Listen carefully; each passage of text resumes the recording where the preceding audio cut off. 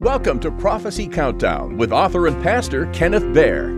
Join us every week for the latest updates on what the Bible has to say about the events, the characters, and prophetic signs of the return of Jesus Christ and His coming kingdom. Make sure you not only subscribe, but like your favorite episodes and share it with your friends. Now, on with the broadcast. Update for Prophecy Countdown. I'm Pastor Ken Baer with Faith Dialogue, and we provide two updates each week. Two updates to Prophecy Countdown for our video and our audio channels. On Sundays, we're presently going through the Gospel of Matthew, and we go chapter by chapter and verse by verse. This Sunday, for example, my message is Do Not Fear. And it'll be broadcast at Sunday at 1 p.m. That's when it premieres, and then again at 6 o'clock. On Wednesdays, our updates are always prophecy related. And typically what we do is we take one of the questions from our audience, from people like you, people that are listening to our podcast or watching our videos. And you can send us your questions into a Prophecy Countdown podcast at gmail.com. That's Prophecy Countdown podcast at gmail.com. And we'd be glad to answer your questions directly by email. But we also know that if you have that question, many people do. So that's where we get our questions from. So be sure to send us your questions. We'd love to be able to communicate with you. But as I mentioned today is our Sunday podcast. And my message today is from Matthew chapter 10, beginning in verse 27 through 31. And the message is titled, Do Not Fear. Let me read it for you. Beginning in verse 27. Whatever I tell you in the dark, speak in the light. And what you hear in the ear, preach on the housetops. And do not fear those who kill the body, but cannot kill the soul. But rather fear him who is able to destroy both soul and body in hell.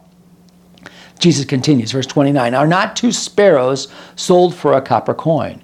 And not one of them falls to the ground apart from your Father's will. But the very hairs on your head are all numbered. Do not fear, therefore. You are more valuable than many sparrows. You know, it was Franklin Delano Roosevelt, one of our presidents that's remembered for many things, including being the president of the United States at the beginning of World War II and for most of World War II. However, prior to the U.S. involvement in World War II in 1941, beginning in 1929, the U.S., the American economy, the American people were in a severe depression. Affected not only the United States, but the rest of the world.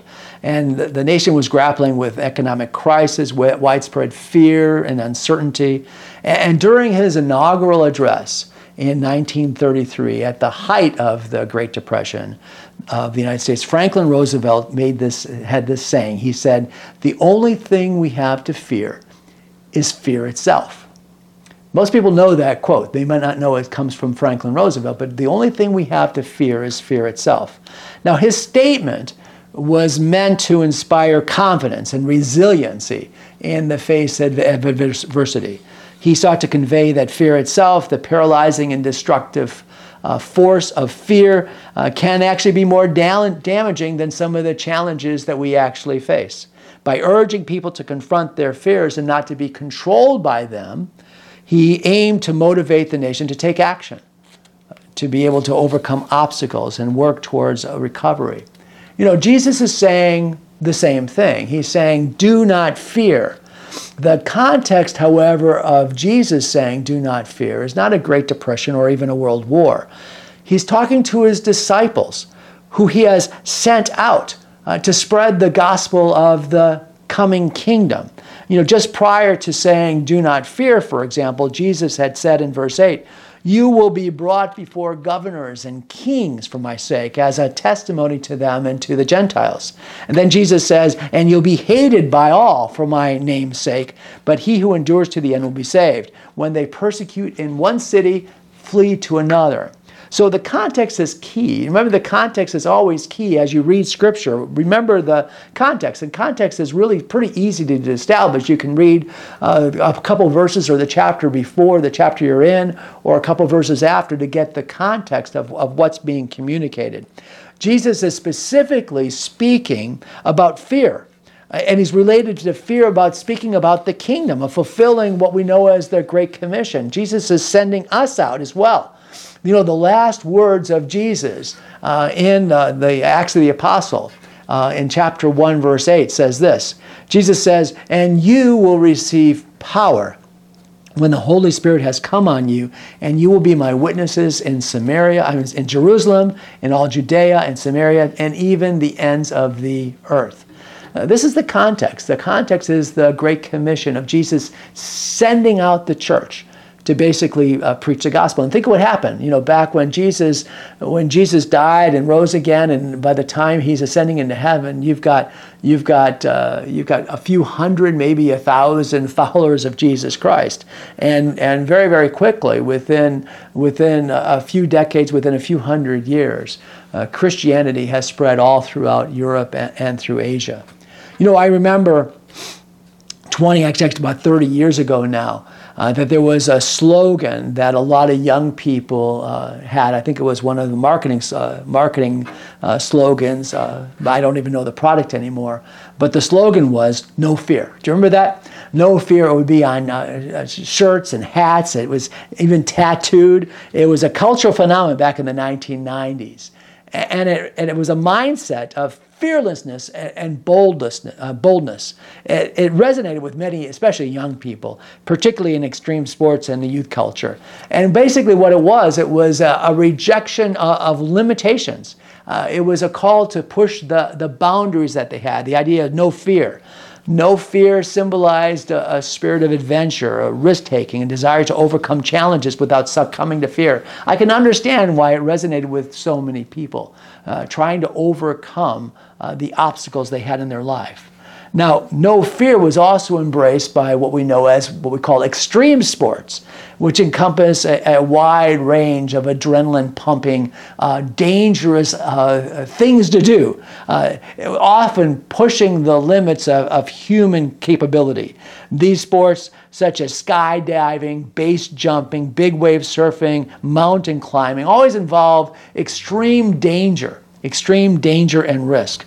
You know, lately, this push towards no fear, and this is within the recent few years, has brought about the craziness of what's called free running, also known as roofing or urban exploration. And maybe you've seen this on some videos. This is where somebody will jump from one building to another, or they'll go from one pole to another. It's almost kind of amazing. As long as they keep up their momentum, and with a little bit of luck, they can make it through some kind of obstacle without falling to their death. But these activities always come with very obvious risk, including falling from great heights, misjudged landings, running out of room, and running directly into a brick wall. There are many, many people not only have been injured, but many have died. But this is not at all what Jesus is speaking of. This is not at all what Jesus is speaking of. And I'm not even going to hazard a guess of what Jesus thinks about, you know, urban jumping and free wall or climbing buildings. Hopefully, these people that participate in this kind of sport, if it's called a sport, are praying before and after their climbs. We want to remember that fear itself is natural. And it's a God-given fear. It's an instinctive human emotion that arises in response to perceived threats and dangers. You need your fear response. That's what keeps us alive, what keeps us from crossing the street, that keeps us away from the edge of a mountain. Now, fear of fear, what Franklin Roosevelt spoke of, can also lead to great anxiety. And there's actually a phobia called phobia, which is the fear of fears. Now, let's get back to the Bible. While the Bible encourages believers not to be controlled by fear, it does not imply that they should never experience fear.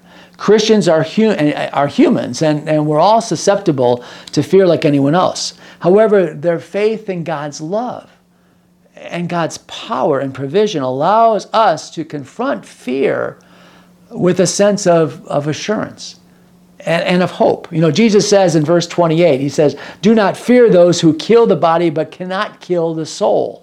Rather fear him who is able to destroy both soul and body in hell." God is the one that we need to fear, not the men who persecute the followers of Jesus. The worst they can do is destroy the body. The most they can do is destroy us. But to be a coward before God can have what we call eternal consequences. Jesus continues, he says this, "Do not fear, therefore, you are of more value than many sparrows." Jesus' followers had no reason to fear because they could trust God. God knew who they were. The Bible says that even the hairs on their head are numbered. God knows us.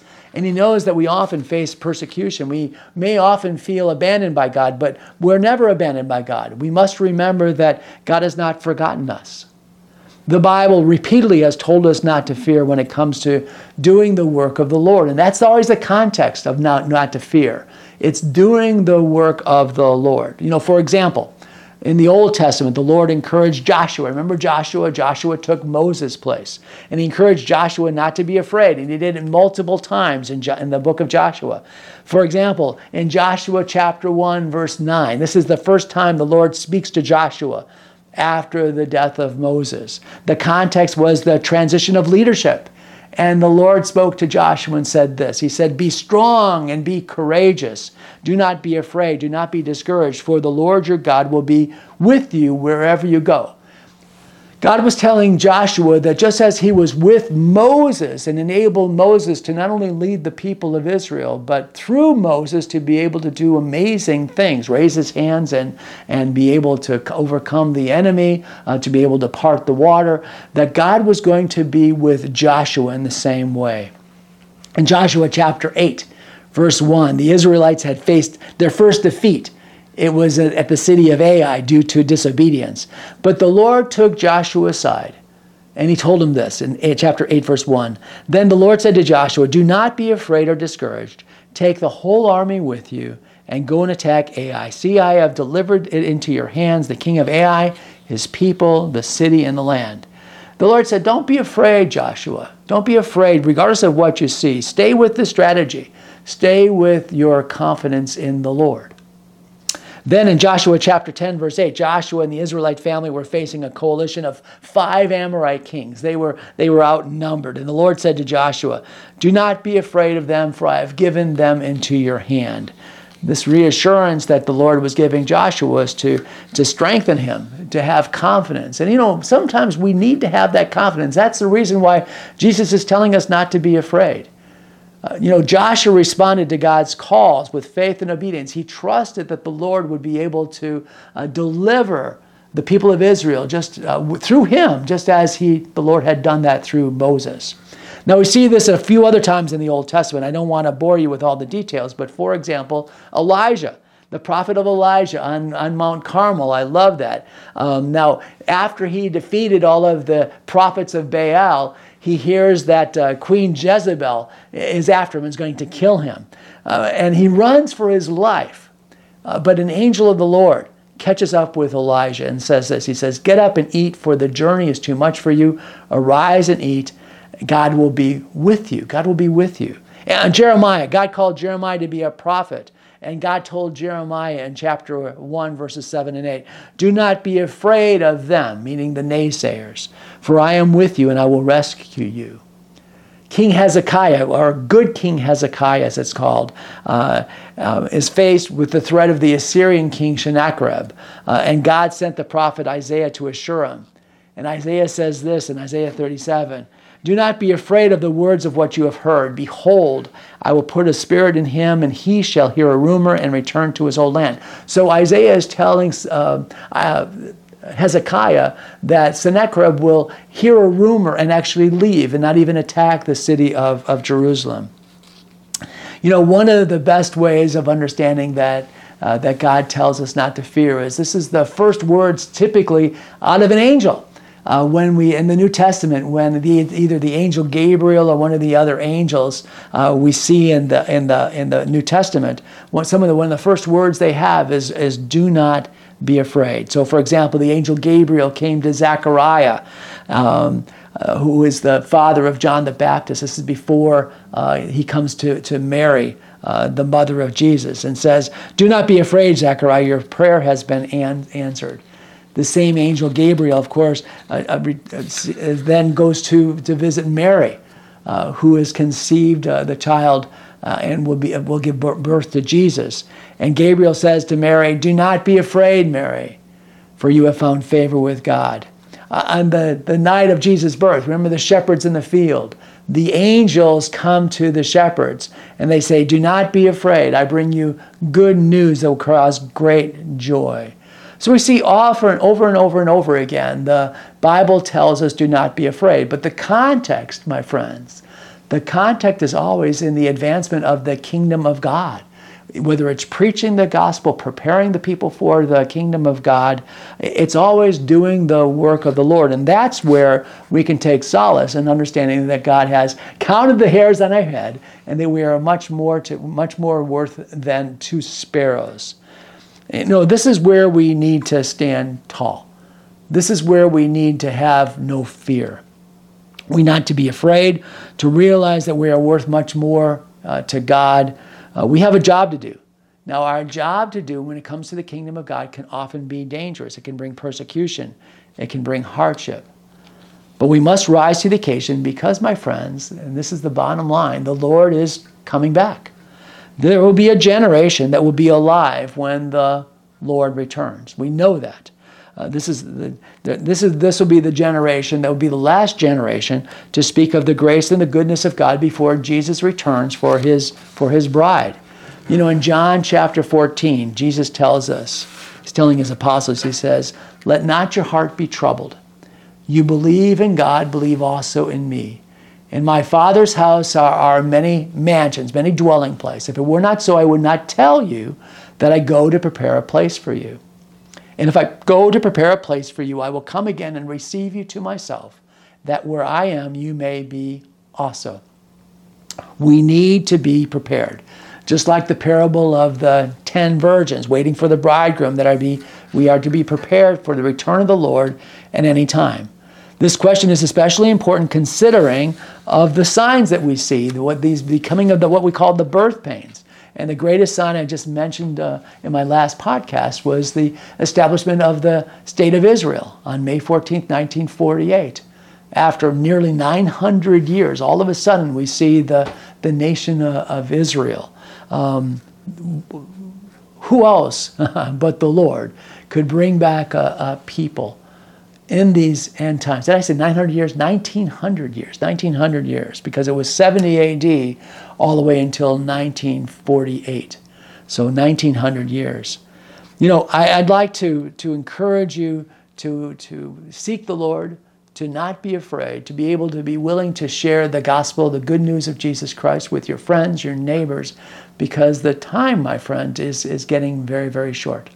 Before I pray, I want to encourage you to write to us.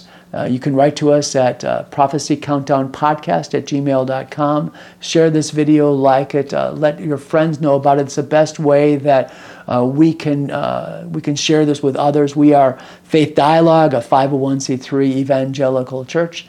Thank you for tuning in today. Let me pray for you. Father God, we want to thank you. Nearly every day, it's common to see, read, or hear something about the end of the world, the apocalypse, or end times. Author and pastor Kenneth Baer's The Apocalypse and Coming Kingdom zooms in and breaks down biblical prophecy as it relates to Jesus' imminent return and the coming 7-year period, including the Great Tribulation. Available in both paperback and Kindle versions. Get your copy on Amazon or at Barnes & Noble and select Christian bookstores. The title again is The Apocalypse and Coming Kingdom. You can also find it listed by author Kenneth Baer. Get your copy today. Thank you for joining us on Prophecy Countdown with Pastor Ken Baer. Don't leave without first sharing the latest episode with your friends. Be sure to join us again for the latest updates on Prophecy Countdown.